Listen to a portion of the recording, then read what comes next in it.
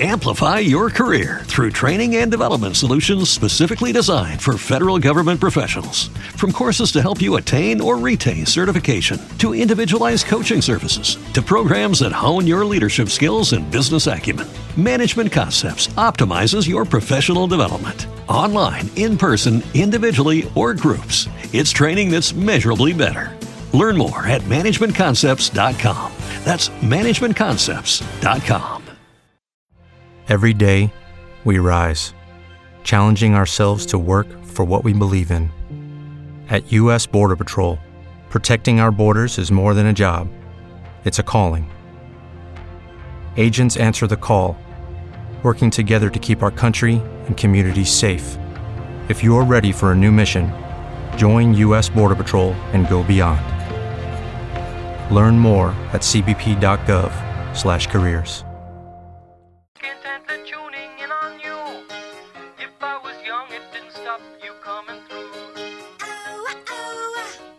KCAA Loma Linda, 1050 AM, K292FQ Riverside, and K293CF Moreno Valley. The following program on KCAA is pre-recorded.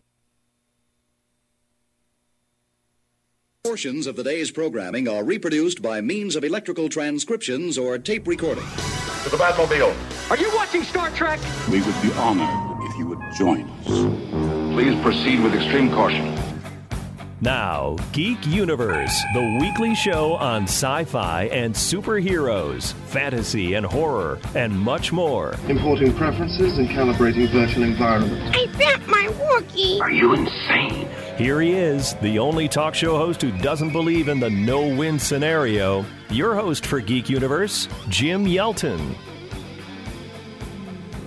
Ladies and gentlemen, boys and girls, and children of all ages, welcome to another edition of Geek Universe. I am your host, Jim Yelton, and we are coming to you live on tape from Geek Headquarters. And this week, we've got a great show for you. This might be one of the most fun shows that we've done in a while. You know, and I say that every week, but I mean, really, this week, this was a lot of fun. You know, normally I get into conversations with some of the guests that we have on the show, and it really feels like, you know, they're answering the same questions over and over that they've answered in numerous interviews, or it just has a very interviewee type feel to it. You know, I always like to say that we're having conversations with people. I try not to have interviews. I want to have a conversation and really talk to people about things that I've always wondered about their careers, or movies or TV shows that they've done, or books that they've written. And this was one of those interviews. Our guest this week is Marina Sirtis from Star Trek: The Next Generation. You saw her for 7 years on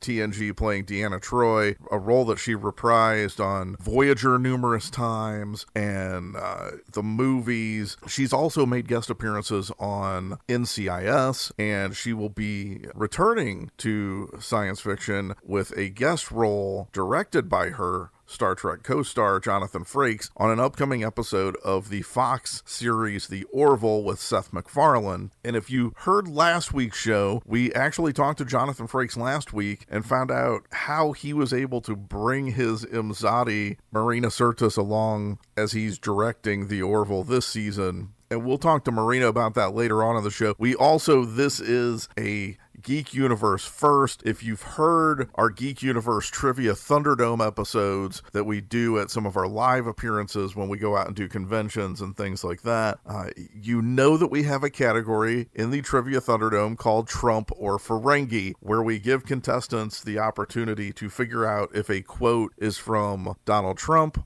or the Ferengi Rules of Acquisition. Marina Sirtis, for the first time ever, we have a member of the Star Trek cast that is going to play Trump or Ferengi, and she's actually going to be playing for a lucky listener, somebody that follows us on Facebook. And if she wins Trump or Ferengi later on in the show, that lucky listener will be getting a Geek Universe prize package. So stay tuned. A lot of cool stuff. And we kick things off going way, way back because I wanted to find out from Marina her memories of the early days working on The Next Generation, and the fact that when she auditioned, she didn't originally audition for the role of Deanna Troi. One of the things that I don't think I've heard you talk about in detail or often is the fact that when you auditioned for The Next Generation, you did not initially audition to play Deanna Troi. No. You auditioned to play Tasha Yar.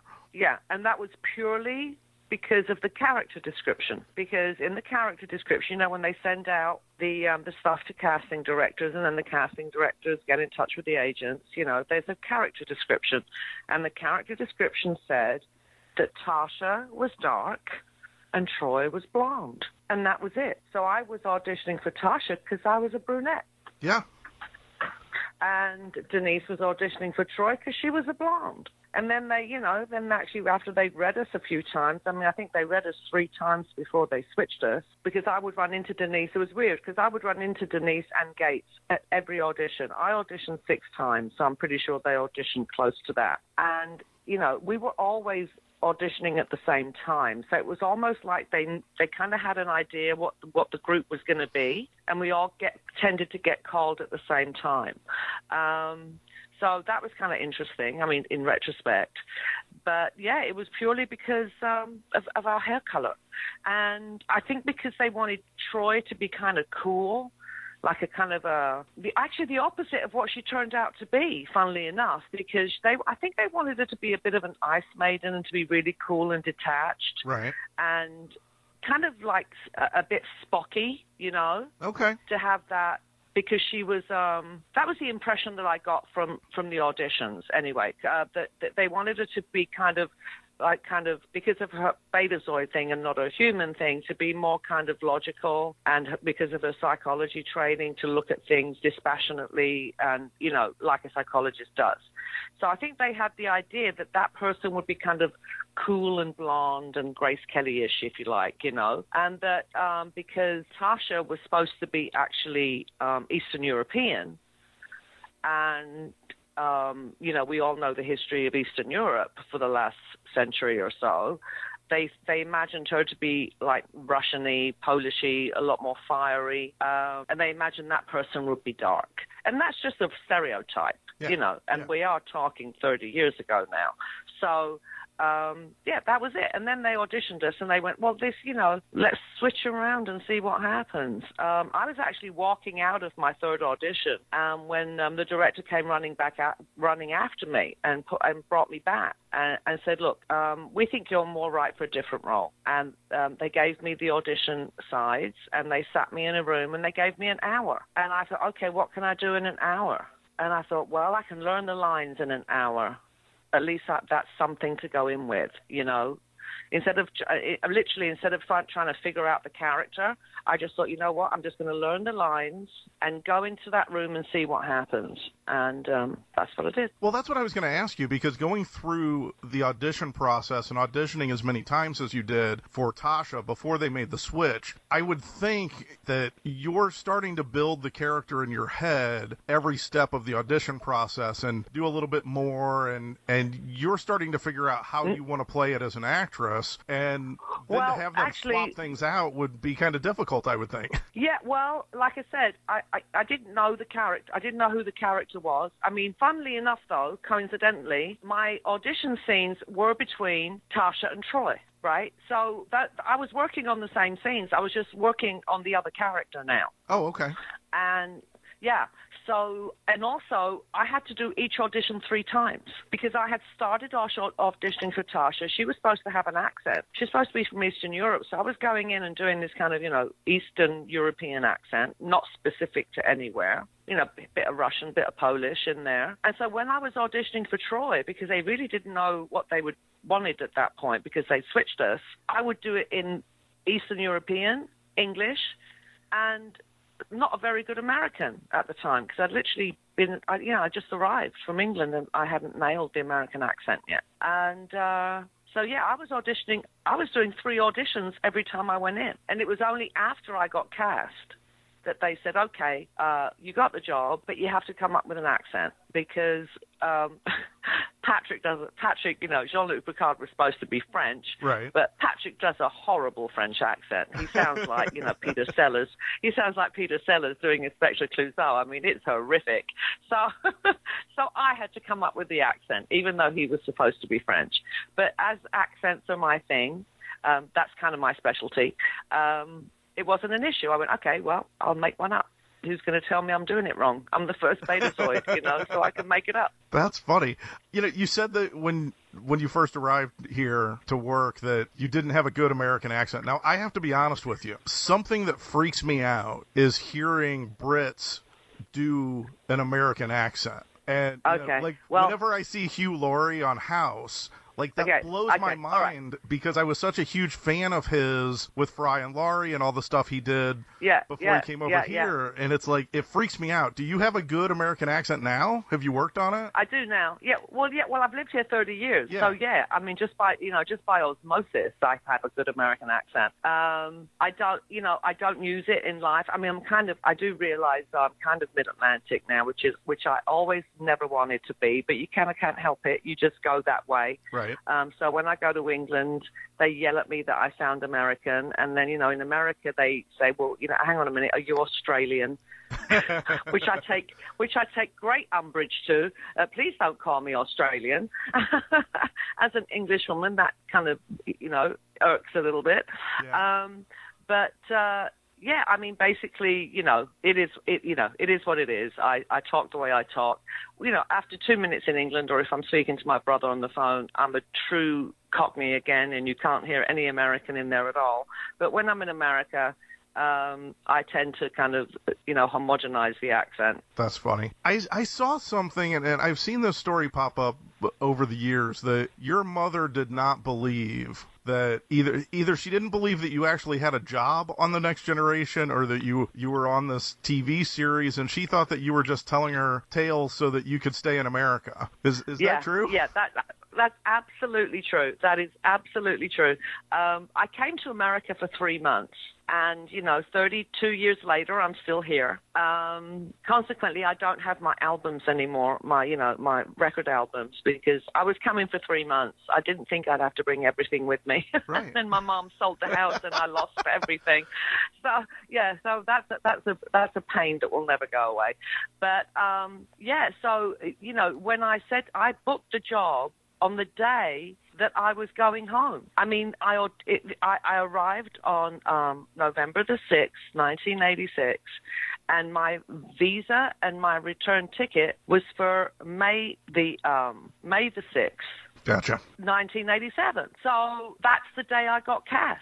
I was packing. I had auditioned on the Monday. I didn't hear anything. It was now Wednesday morning. I assumed I hadn't got the job. I had a ticket back to England, which I had to use because I was absolutely broke, literally not a penny to my name. And if I didn't use that ticket, I was going to be stuck in America with no way of getting home. So I had to go home. And I literally just got the suitcase down off the top of the closet, and I opened the suitcase and the phone rang. And it was my agent. And so I didn't have to pack.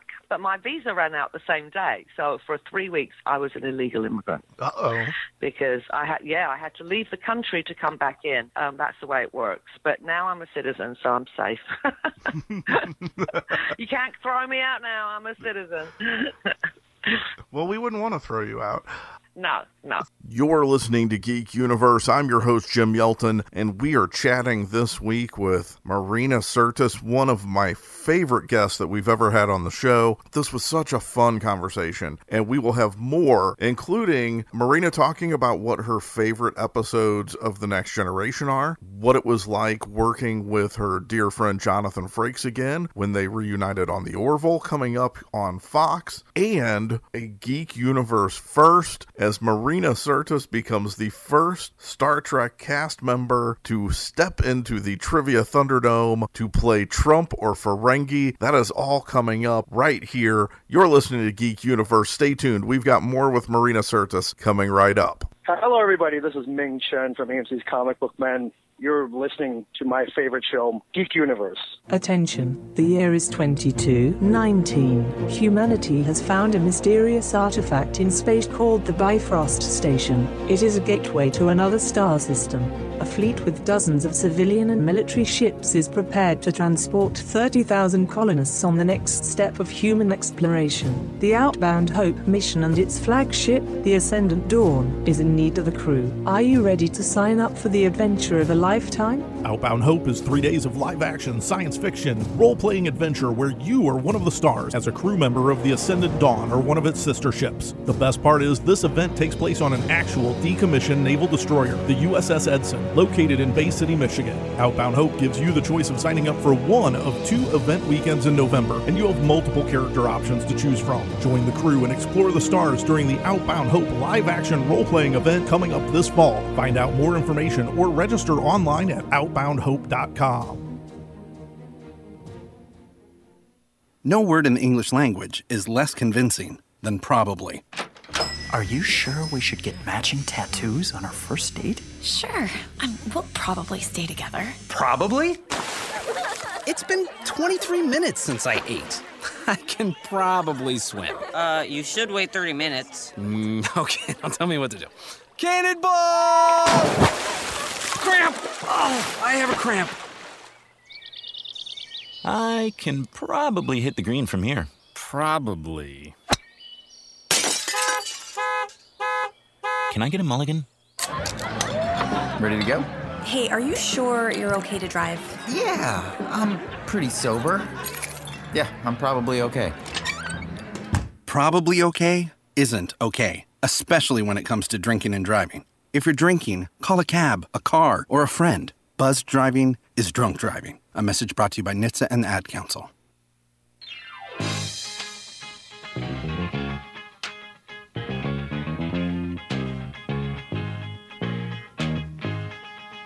Tea Earl Grey hot. There's nothing hotter than Geek Universe. Once again, here's your host, Jim Yelton.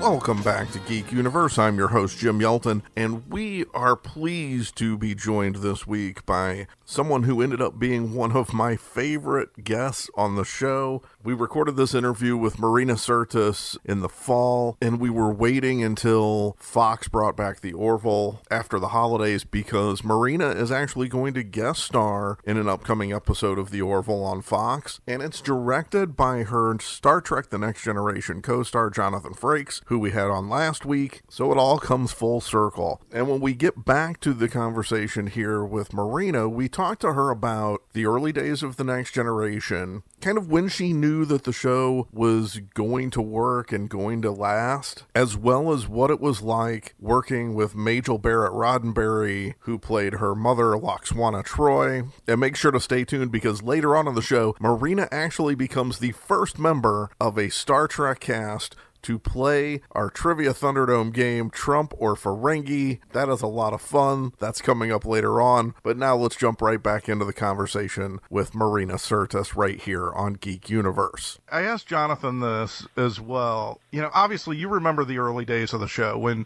before it premiered, when you were working on the first season. What were your initial impressions? I mean, obviously you were glad to have a job, but nobody knew that this was going to work. And no, we didn't. We thought the opposite. We thought it wasn't going to work. Right. So, I mean, none of you were making long-term plans or anything, but what was the moment for you where you realized, oh, this is going to be a thing? Like, this is going to work and it's going to last? Well, I'll tell you when I thought that by telling you a story. So I get the job. I have to, as I say, I have to go out of the country to get my work permit and come back in. So that all happens. And then the next step is to get a green card.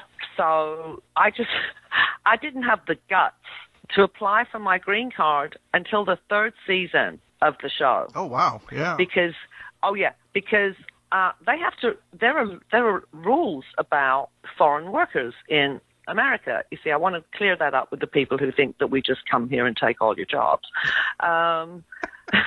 There is a process, and the process is they have to prove to immigration that there is no one else who can do that job. So they have to re-audition. They have to audition for that job again. So they have to put an ad in the trades, and they have to see people, and they have to audition actresses for my job. And I was terrified that they were going to find someone they liked better. I was going to be gone.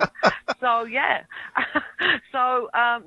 I mean, basically, towards the end of the third season was when I thought, okay, relax. This is going to go you're not getting fired, your job's secure. This is probably going to run for about 7 years, fingers crossed. But yeah, it took 3 years to get to that place. Wow. It's funny because everybody that I've talked with from the show says that it's about that time frame. And I don't think you guys have coordinated the answers.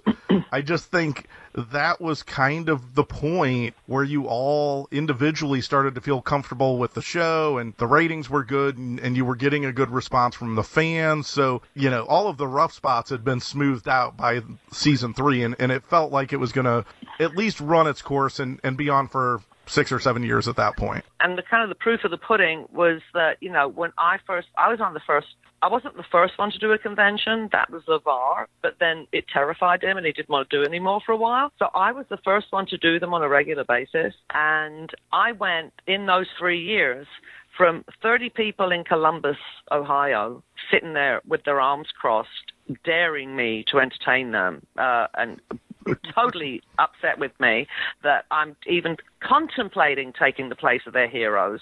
And how dare we with a bunch of upstarts, who do we think we were? To, 3 years later, I'm in Raleigh, North Carolina, and I'm in front of 6,000 people. That's what happened in 3 years.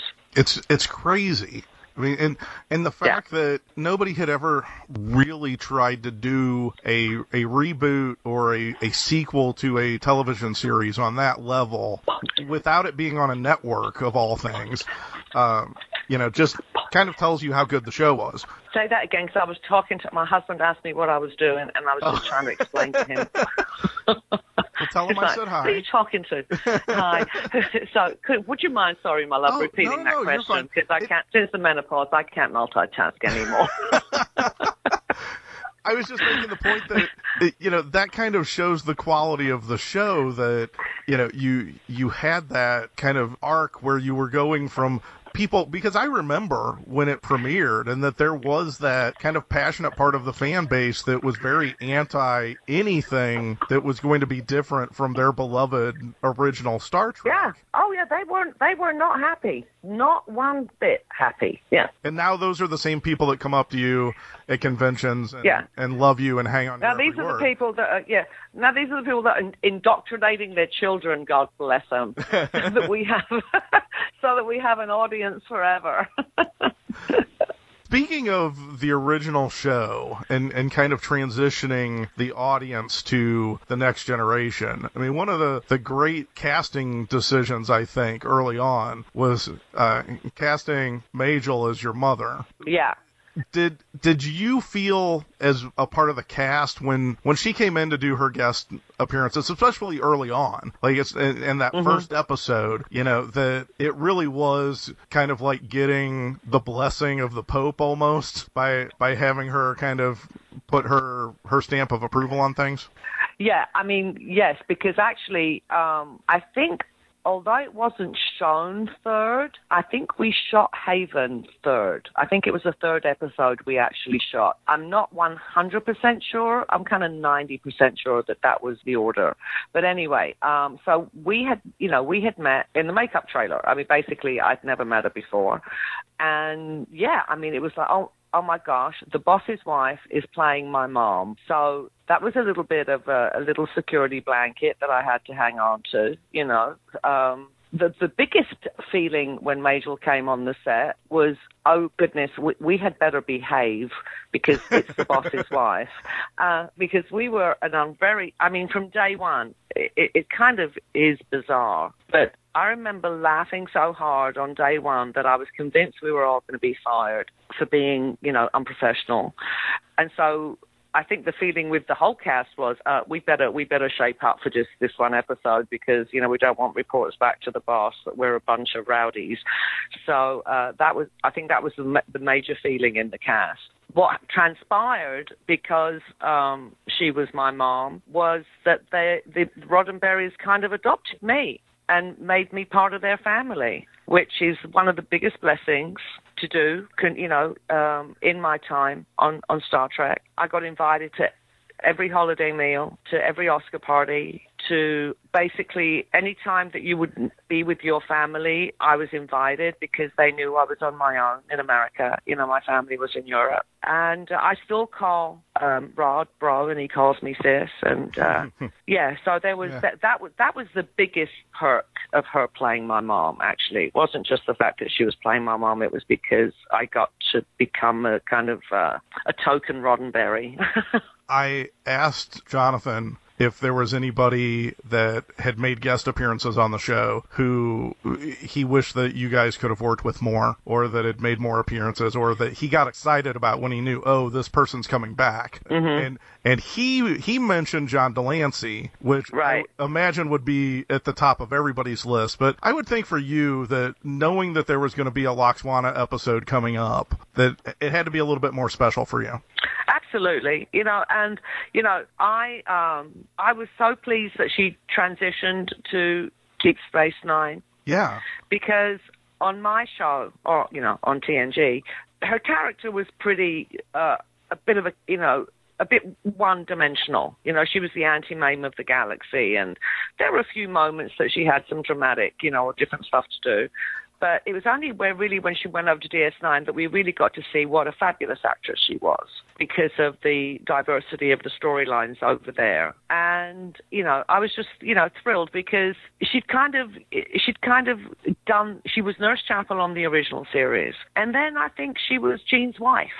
Yeah. You know, and Rod's mom. And I think that happens to a lot of women. You know, they kind of become mothers, they become wives and mothers, and they kind of perhaps, you know, lose a little of what they were when they were single, or before they were, you know, before they had a family. And I was just thrilled that she got the opportunity to remind us all that, you know, she was a great actress.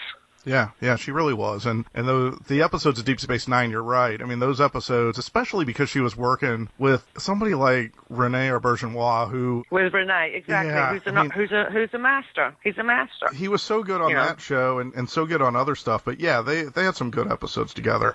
I'm Jim Yelton. You're listening to Geek Universe, and we're talking to Deanna Troi herself, Marina Sirtis from Star Trek The Next Generation. We will have more with Marina coming up, including a first for Geek Universe. It's the first time ever a Star Trek cast member plays Trump or Ferengi, right here coming up on Geek Universe. This is John Jackson Miller, author of Star Wars and Star Trek novels, and you're listening to Geek Universe with Jim Yelton. Attention, the year is 2219. Humanity has found a mysterious artifact in space called the Bifrost Station. It is a gateway to another star system. A fleet with dozens of civilian and military ships is prepared to transport 30,000 colonists on the next step of human exploration. The Outbound Hope mission and its flagship, the Ascendant Dawn, is in need of a crew. Are you ready to sign up for the adventure of a lifetime? Outbound Hope is 3 days of live-action, science fiction, role-playing adventure where you are one of the stars as a crew member of the Ascendant Dawn or one of its sister ships. The best part is this event takes place on an actual decommissioned naval destroyer, the USS Edson, located in Bay City, Michigan. Outbound Hope gives you the choice of signing up for one of 2 event weekends in November, and you have multiple character options to choose from. Join the crew and explore the stars during the Outbound Hope live-action role-playing event coming up this fall. Find out more information or register online at outboundhope.com. No word in the English language is less convincing than probably. Are you sure we should get matching tattoos on our first date? Sure. We'll probably stay together. Probably? It's been 23 minutes since I ate. I can probably swim. You should wait 30 minutes. Okay, now tell me what to do. Cannonball! Cramp! Oh, I have a cramp. I can probably hit the green from here. Probably. Can I get a mulligan? Ready to go? Hey, are you sure you're okay to drive? Yeah, I'm pretty sober. Yeah, I'm probably okay. Probably okay isn't okay, especially when it comes to drinking and driving. If you're drinking, call a cab, a car, or a friend. Buzzed driving is drunk driving. A message brought to you by NHTSA and the Ad Council. Amplify your career through training and development solutions specifically designed for federal government professionals. From courses to help you attain or retain certification, to individualized coaching services, to programs that hone your leadership skills and business acumen, Management Concepts optimizes your professional development. Online, in person, individually, or groups, it's training that's measurably better. Learn more at managementconcepts.com. That's managementconcepts.com. What if you could have a career where the opportunities are as vast as our nation, where it's not about mission statements, but a shared mission? At U.S. Customs and Border Protection, we go beyond to protect more than borders. From ship to shore, air to ground, cities to local communities, CBP agents and officers are keeping people safe. Join U.S. Customs and Border Protection and go beyond for something far greater than yourself. Learn more at cbp.gov/careers.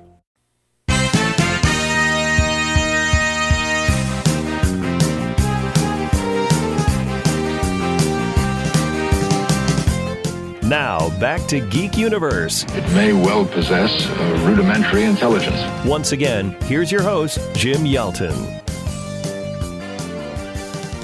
Welcome back to Geek Universe. I'm Jim Yelton, and we are talking this week with Marina Sirtis from Star Trek The Next Generation. She is reuniting with her Star Trek co-star Jonathan Frakes as he directs and she guest stars in an upcoming episode of Seth MacFarlane's show The Orville, which is on Fox. And if you missed last week's show, we did talk to Jonathan Frakes last week, and you can find that along with a lot of other previous episodes of the show in our show archives with a lot of other cool stuff. Just go to geekuniverseshow.com, geekuniverseshow.com for everything Geek Universe, or you can find us on Facebook at facebook.com/Geek Universe Show. Let's get right back to the conversation. Man, this was a lot of fun talking to Marina Sirtis. Am I right to say that your personal favorite episode is Face of the Enemy? No, actually, you're not. Oh, no. Because no. I mean, when I get asked which is your favorite episode, my favorite episode is actually one that I'm not in very much, and that's Measure of a Man. I thought that was the perfect Star Trek episode. Yeah, it really is. And because it really is, right? So it ticks all the Star Trek boxes, you know, and also Brent had a major role in it. And I love me a courtroom drama, you see, so it kind of ticked all my boxes too. I love, as far as my character development goes, I think, yes, Face of the Enemy is probably a turning point for my character and thus one of my favorite episodes. Although I have to be honest, when I have to wear prosthetics, I do turn into the psycho witch from hell. I was going to ask you, how long in the makeup chair to turn into a Romulan? Too long. Hate it. I mean, I will turn work down now if I have to wear prosthetics. And people say, oh, yeah, but it's lovely to dress up and be somebody different. And I'm like, not so much when you're in it for 15 hours a day. Right, and then you're desperate to get home. You know, you're desperate to get home and get some sleep or learn some lines, and then it takes another 2 hours to get it off. So, yeah, not my favorite thing to do. But as far as Troy, it was fantastic because I think it was kind of, she was one way until we did Face of the Enemy, and then suddenly it was like the producers and the writers went, oh, you know, Troy maybe could kick some butt. Yeah. Maybe we should make her a little more feisty, and then kind of the character became much more multi-dimensional. I know I also enjoyed the Chain of Command two-parter when Ronnie Cox was a guest star, and he came over and took over the ship from Picard. And I know you had to have enjoyed it just because it gave you a little bit more to do, and there was a little bit more meat on the bone in that episode. And I always love when fans get worked up about the fact that you know, Jellicoe came on board to replace Picard and, you know, was really shaking things up. And that one of the things he did was make Troy put a uniform on and actually be a Starfleet officer for once. And I was thrilled. I loved that. Yeah. I know for you had to have enjoyed that. I loved it. I really did. I was, you know, there was, you know, to not go into it too deeply, because it's a very long story. The reason I wasn't in the uniform at the beginning was because I was too heavy not too heavy for normal people, too heavy for Hollywood. Right. So that was the reason of the constant costume changes. That was the reason that it all, you know, things were happening in the first two episodes and etc. So, but because Hollywood works its sickness on you, like by osmosis. Yeah. You know, by the time we did Chain of Command, I was a stick insect, you know, so I looked good in the uniform. So they were like, oh, look, she put the uniform on, she looks good, let's get her wearing that much more, which thrilled me because I just purely on a fashion level, the most flattering of all the costumes was the Starfleet uniform. Yeah, it really was. Yeah, but then, you know, the fans have their favorites, you know, like the green dress, and, you know, it's mainly to do with how much chest I was showing, let's be honest. And so, you know, we kind of decided that when she was on duty, she would wear her uniform, and when she was off duty or counseling or, you know, not on the bridge, she could wear one of the other outfits. And make everybody happy. And make everybody happy, yeah. Before we talk about the Orville and wrap things up with you, occasionally I will have a guest such as you who, even though my wife is not a huge geeky, nerdy person like myself, she loves Star Trek, she loves you on Next Generation, but there's usually somebody like you that I have to ask a question for my wife. My wife is more of a NCIS fan than Next Generation. I knew you were going to say that. I knew you were going to say that. And I loved I love the show too. I've been a Mark Harmon fan for decades now. I've loved him from way back. Me too, since Flamingo Road. Right. I go back even further than you. Flamingo Road with Morgan Fairchild. Morgan Fairchild.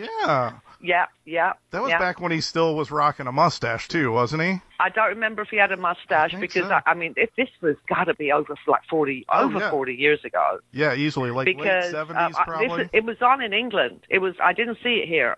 It was on for like one season in England, and I loved the show. And so I remembered him from back then, yeah. So you had to have been excited when you booked NCIS, knowing that you were going to work with Mark. Well, that and the fact that I had been offered a job without auditioning on the #1 show in the world, which is kind of, you know, cause, again, Hollywood at its weirdest. Sometimes I have to go in and read for low-budget indie movies that, you know, will hopefully end up on the screen, but 9 times out of 10 don't, and then I have to go and audition for those. And yet the #1 show in the world offers me a job. You know, it's like, it's crazy town, you know. I mean, it really is crazy town. But anyway, I was thrilled. I was absolutely thrilled. I was more thrilled they made a big deal of, you know, the fact that I was taken over from Michael Nouri and I was now the director of Mossad, and there were a lot of press releases, and Gary Goldberg, God rest him, was saying, you know, we're so thrilled to have Marina on board, and, you know, it was really great. And I did my first episode, and they took me aside and they said, oh, Marina, you are so going to love your storyline next year. And then Cody DePablo quit. And my storyline went with her. So, I was supposed to be in it much more. But, you know, when Cody left, then, you know, kind of my story went with her. Yeah. When I was talking to Jonathan a few days ago, the Orville came up, and we talked about how much I love the show. And it's interesting seeing a show that is so much a Star Trek show in every way possible, except for the fact that they can't call it Star Trek. Exactly. And I said, you know, in the first season, I thought it was a smart move that they had him direct an episode, because if you're going to start from scratch, you want to sprinkle a little bit of the Trek magic dust on it. Of the TNG magic, that's actually a good way of putting it, yeah. And who knows how to direct that kind of show more than Jonathan Frakes? Right. And so we were talking, and we talked about how he was coming back for another episode this season, and how they were sitting around the office talking about casting decisions, and they were trying to cast this one particular character, and people kept throwing out names, and he finally just said, well, what about Marina? And somebody said, yeah, that'd be a good idea. Do you think she could do it? And he called you, and you were like literally there like 24 hours later. Yep. So what's your part in the episode of the Orville? I can't tell you what my part is. I mean, this is big that they're even letting me tell you that I'm in it. You're in it, right? yeah. Because do you know, I have had to sign so many NDAs recently. I had to sign an NDA to go visit Jonathan on the set of Discovery. Just to visit, I had to sign an NDA. Oh, wow. I have to sign NDAs now before I go in to read for something. I mean, literally, I have signed so many NDAs recently, I feel like one of Trump's mistresses. I'm not joking. Honestly, it's ridiculous. So, anyway. So how long has it been since you've worked with him? Since with Jonathan? Yeah. Since Insurrection. Okay. Yeah, that's what I was thinking, too. Yeah. Since Insurrection. I mean, a long time. And I'm not saying this because he's my Imzadi and I love him. Jonathan is the best director I've ever worked with on the set, because directors tend to fall into two categories, and that is the technical directors who do brilliant shots and, spectacular, views, and what looks on the screen is spectacular. And then there are directors who we call actors directors, who know how to talk to actors, get what you're doing, know how to communicate, know how to tell you what they want from you. And there's not many that do both really well. Jonathan is one of the rare breed of director, because he was an actor who is both. Yeah. And the atmosphere on the set is always relaxed and fun and not tense and irritable, and sometimes it can get tense on a film set. Never. I mean, he's a force of nature, and it kind of translates when he's directing. And, he texted me, "Are you around? We got something for you." And I mean, I think within 10 minutes, I was like, yeah, whatever you want, Johnny, I'm there for you, man. And then I think I was on the set in 2 days shooting.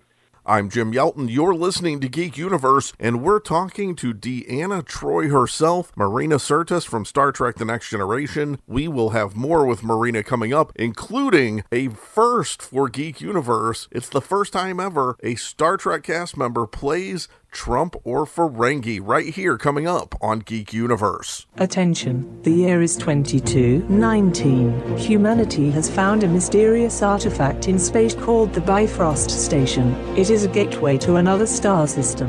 A fleet with dozens of civilian and military ships is prepared to transport 30,000 colonists on the next step of human exploration. The Outbound Hope mission and its flagship, the Ascendant Dawn, is in need of a crew. Are you ready to sign up for the adventure of a lifetime? Outbound Hope is 3 days of live-action, science fiction, role-playing adventure where you are one of the stars as a crew member of the Ascendant Dawn or one of its sister ships. The best part is this event takes place on an actual decommissioned naval destroyer, the USS Edson, located in Bay City, Michigan. Outbound Hope gives you the choice of signing up for one of 2 event weekends in November, and you have multiple character options to choose from. Join the crew and explore the stars during the Outbound Hope live-action role-playing event coming up this fall. Find out more information or register online at outboundhope.com. No word in the English language is less convincing than probably. Are you sure we should get matching tattoos on our first date? Sure. We'll probably stay together. Probably? It's been 23 minutes since I ate. I can probably swim.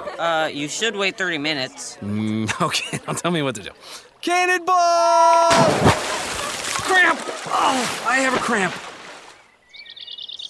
I can probably hit the green from here. Probably. Can I get a mulligan? Ready to go? Hey, are you sure you're okay to drive? Yeah, I'm pretty sober. Yeah, I'm probably okay. Probably okay isn't okay, especially when it comes to drinking and driving. If you're drinking, call a cab, a car, or a friend. Buzzed driving is drunk driving. A message brought to you by NHTSA and the Ad Council.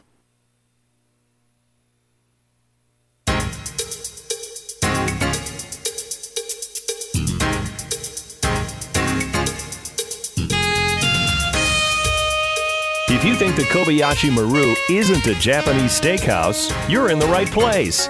Geek Universe with your host, Jim Yelton. Welcome back to Geek Universe. I'm your host, Jim Yelton, and we've been having a great time this week talking with Marina Sirtis from Star Trek The Next Generation. You know her as Deanna Troi. My wife knows her from her guest appearances on NCIS, and she's going to be making an upcoming appearance on Seth MacFarlane's show, The Orville, which we've been talking about for the last couple of weeks now. Last week, we talked to Jonathan Frakes, who directed the episode that Marina is in, and this week, we were able to talk to her, and that leads us to this segment. This is the... Man, I have been telling people this segment is the best part of the conversation we had. Of course, we saved the best for last. We've been teasing that Marina plays Trumper Ferengi, which is definitely coming up. But also, I get quite a tongue lashing from Marina in this segment because we started talking about comparing the Orville and where it's at to The Next Generation when it started and kind of what they went through, and it really led down a path that I quite enjoyed. Amplify your career through training and development solutions specifically designed for federal government professionals. From courses to help you attain or retain certification, to individualized coaching services, to programs that hone your leadership skills and business acumen, Management Concepts optimizes your professional development. Online, in person, individually, or groups, it's training that's measurably better. Learn more at managementconcepts.com. That's managementconcepts.com.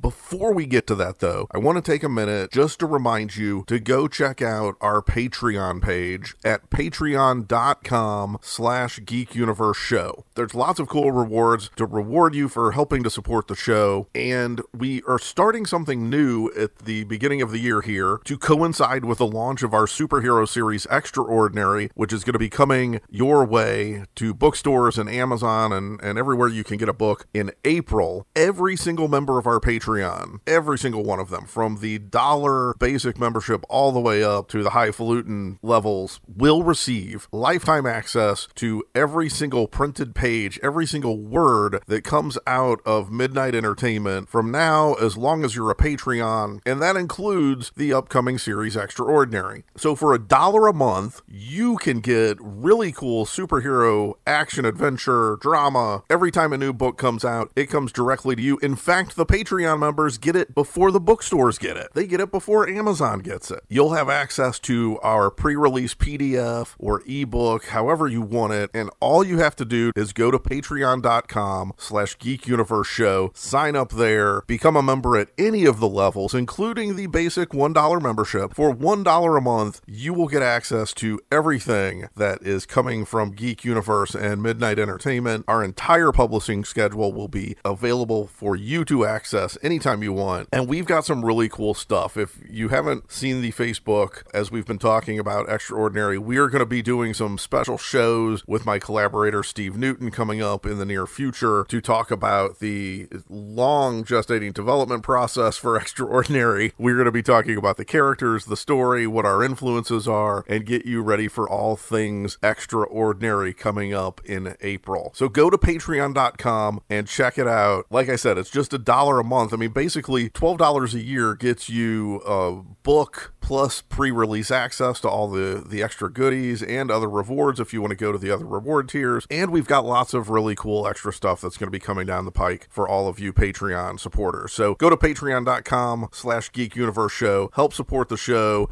and help us bring you really cool stuff in the coming year. Now, let's get to it. This is it. This is where I get taken to task by Marina Sirtis, and she may or may not win a prize package for one lucky listener when she plays Trumper Ferengi. The group of people that are doing the Orville are kind of in the same exact boat that you were in the mid 80s, doing a science fiction show that nobody knows whether it's going to work or not. You know, they're treading kind of the same trail that you guys went through with Next Generation. They're not. Jim, I'm going to disagree with you there. Yeah, I'm disagreeing with you there. When we came on in 1987, sci-fi was alternative entertainment. It was not. Look at look at the movies that were out. Look at the movies that were out in the late 80s and early 90s.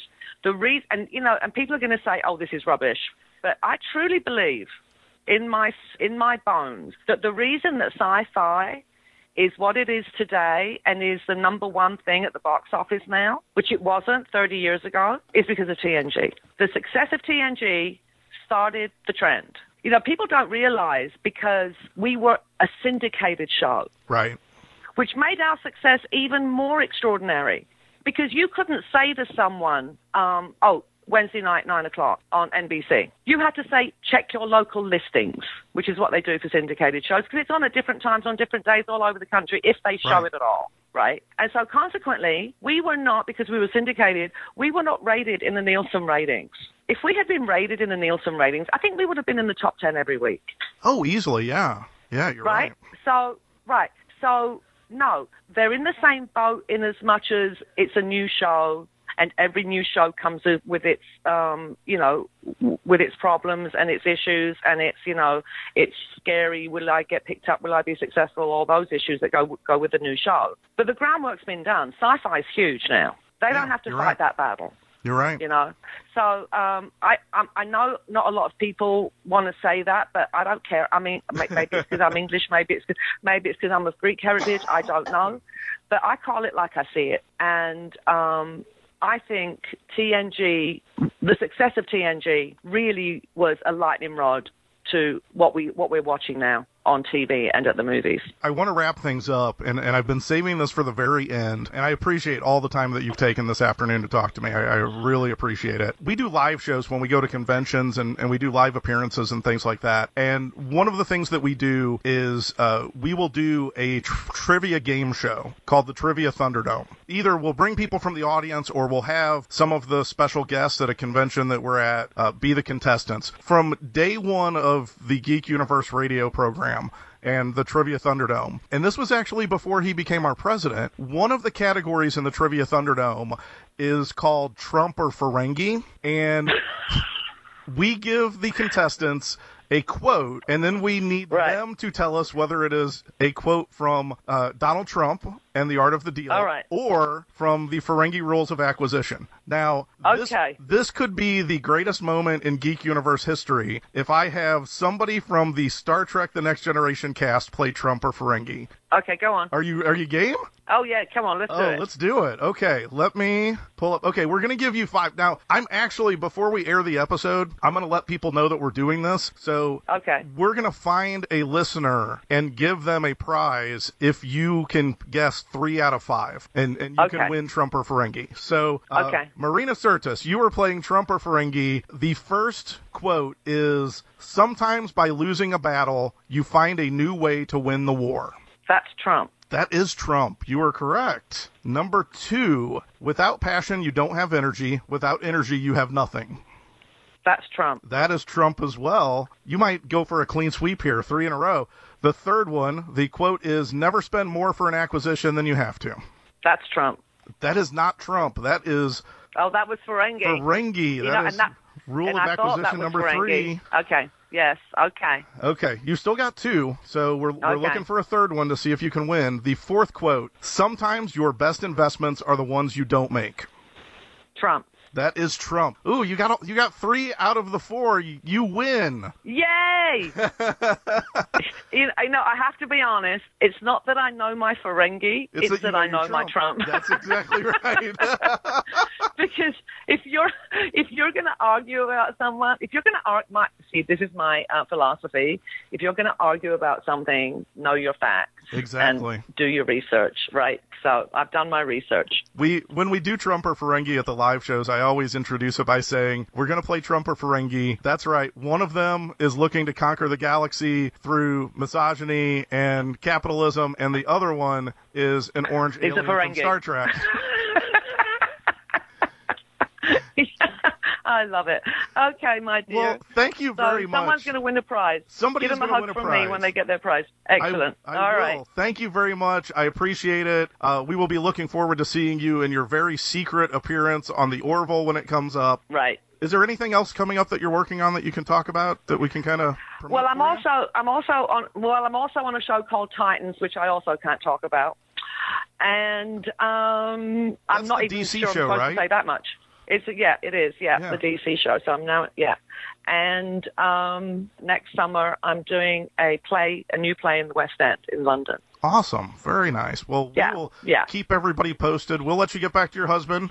Thank you very much for being on the show. I really appreciate it. Thanks, Jim. Bye, dear. You've been listening to another exciting episode of Geek Universe with Jim Yelton. Find out more about every corner of the Geek Universe, including previous episodes, dates for our live appearances, and theme merchandise including Trivia Thunderdome t-shirts and Jim's book, The Swindlers of Doom, at geekuniverseshow.com. You can also find Geek Universe with Jim Yelton at facebook.com/30 Minutes of Geek or on Twitter using the Twitter handle at 30 Minutes of Geek.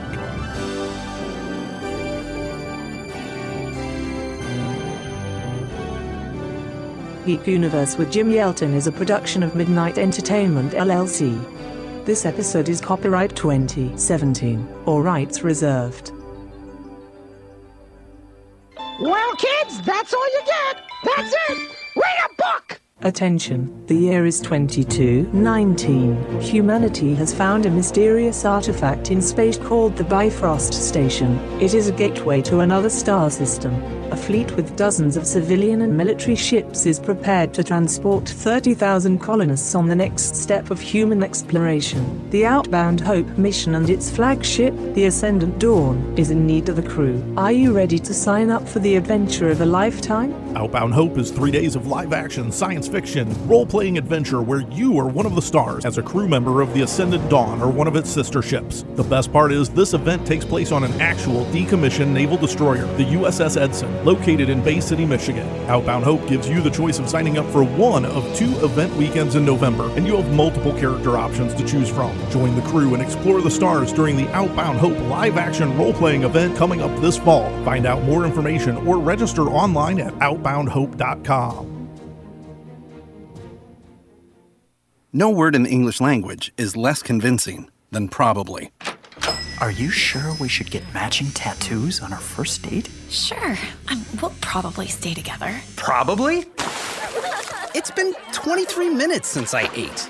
I can probably swim. You should wait 30 minutes. Okay, now tell me what to do. Cannonball! Cramp! Oh, I have a cramp.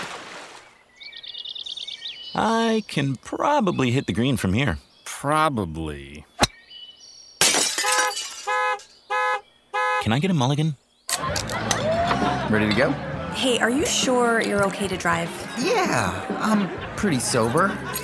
Yeah, I'm probably okay. Probably okay isn't okay, especially when it comes to drinking and driving. If you're drinking, call a cab, a car, or a friend. Buzzed driving is drunk driving. A message brought to you by NHTSA and the Ad Council. From my heart and from my hand, why don't people understand my intention? Talk 102.3 FM Riverside. KCAA NBCRadioNews.com. Come to Hooters, where there's no such thing as a party of one. Located with the 60 and the 215 meet in Riverside, near Moreno Valley. For more info, Google Hooters Riverside. There's only one thing you think of when you think of Hooters. Wings. Wait, what? With more styles, better flavors, and fresher wings, you could only be in the original American wing joint. Get them smoked, bacon-wrapped, original style, and now introducing new roasted wings. Roasted crispy to seal in the flavor and seal out half the calories. One taste and you'll think of nothing else. We'll see about that. Come to Hooters, where there's no such thing as a party of one. Located with the 60 and the 215 meet in Riverside, near Moreno Valley. For more info, Google Hooters Riverside. There's only one thing you think of when you think of Hooters. Hooters, the original American wing joint. It's okay if you're wondering how the COVID-19 vaccine got here so fast. It was record time after all. And when you're ready, here's your answer. No steps were skipped. No shortcuts were taken. Years of research and determination paid off. Let's get you there. Let's get to immunity. Learn more at vaccinateall58.com or call 833-422-4255. Brought to you by the California Department of Public Health. If you need legal representation for a workers' compensation case, call attorney Daniel Rudbury at 800-325-1454. Daniel will meet with you and take the time to understand your case without charging you anything.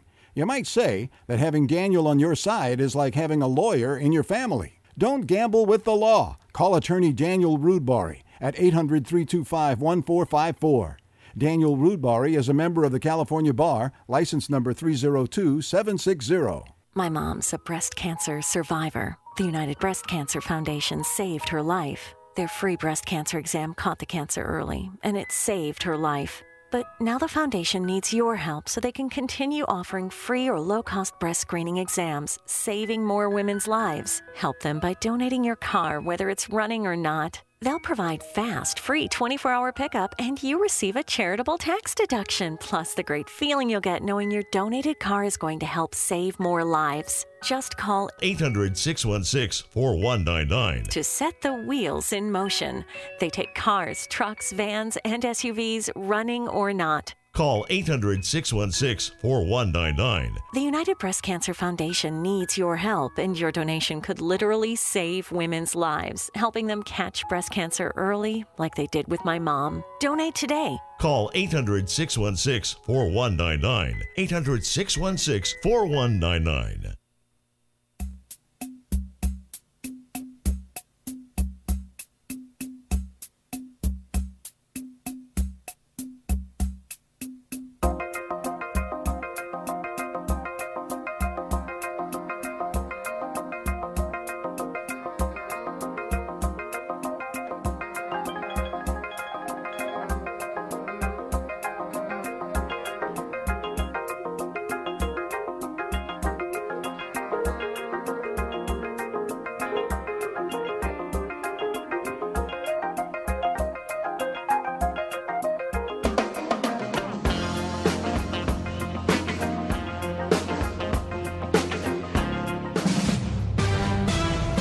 NBC News Radio, I'm Brad Siegel. The Senate is working today, and negotiations could stretch into tomorrow to iron out the details of a $1 trillion infrastructure bill. Senate Majority Leader Chuck Schumer.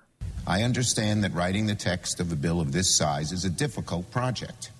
I've been part of many such efforts in the past, but I urge the bipartisan group to finish their work so we can begin the amendment process here on the floor. Over a dozen Republicans joined Democrats to advance the bill Friday. Schumer says he expects to complete legislation rather quickly. President Biden is urging state and local governments to keep Americans from being evicted during the pandemic. Biden said emergency rental assistance and American Rescue Plan funding should be used to prevent every eviction possible. He added there isn't a legal barrier to moratorium at the state and local level. The eviction ban from the CDC ends today. Amazon is revealing for the first time just how many people it employs in the United States. Scott Carr has more.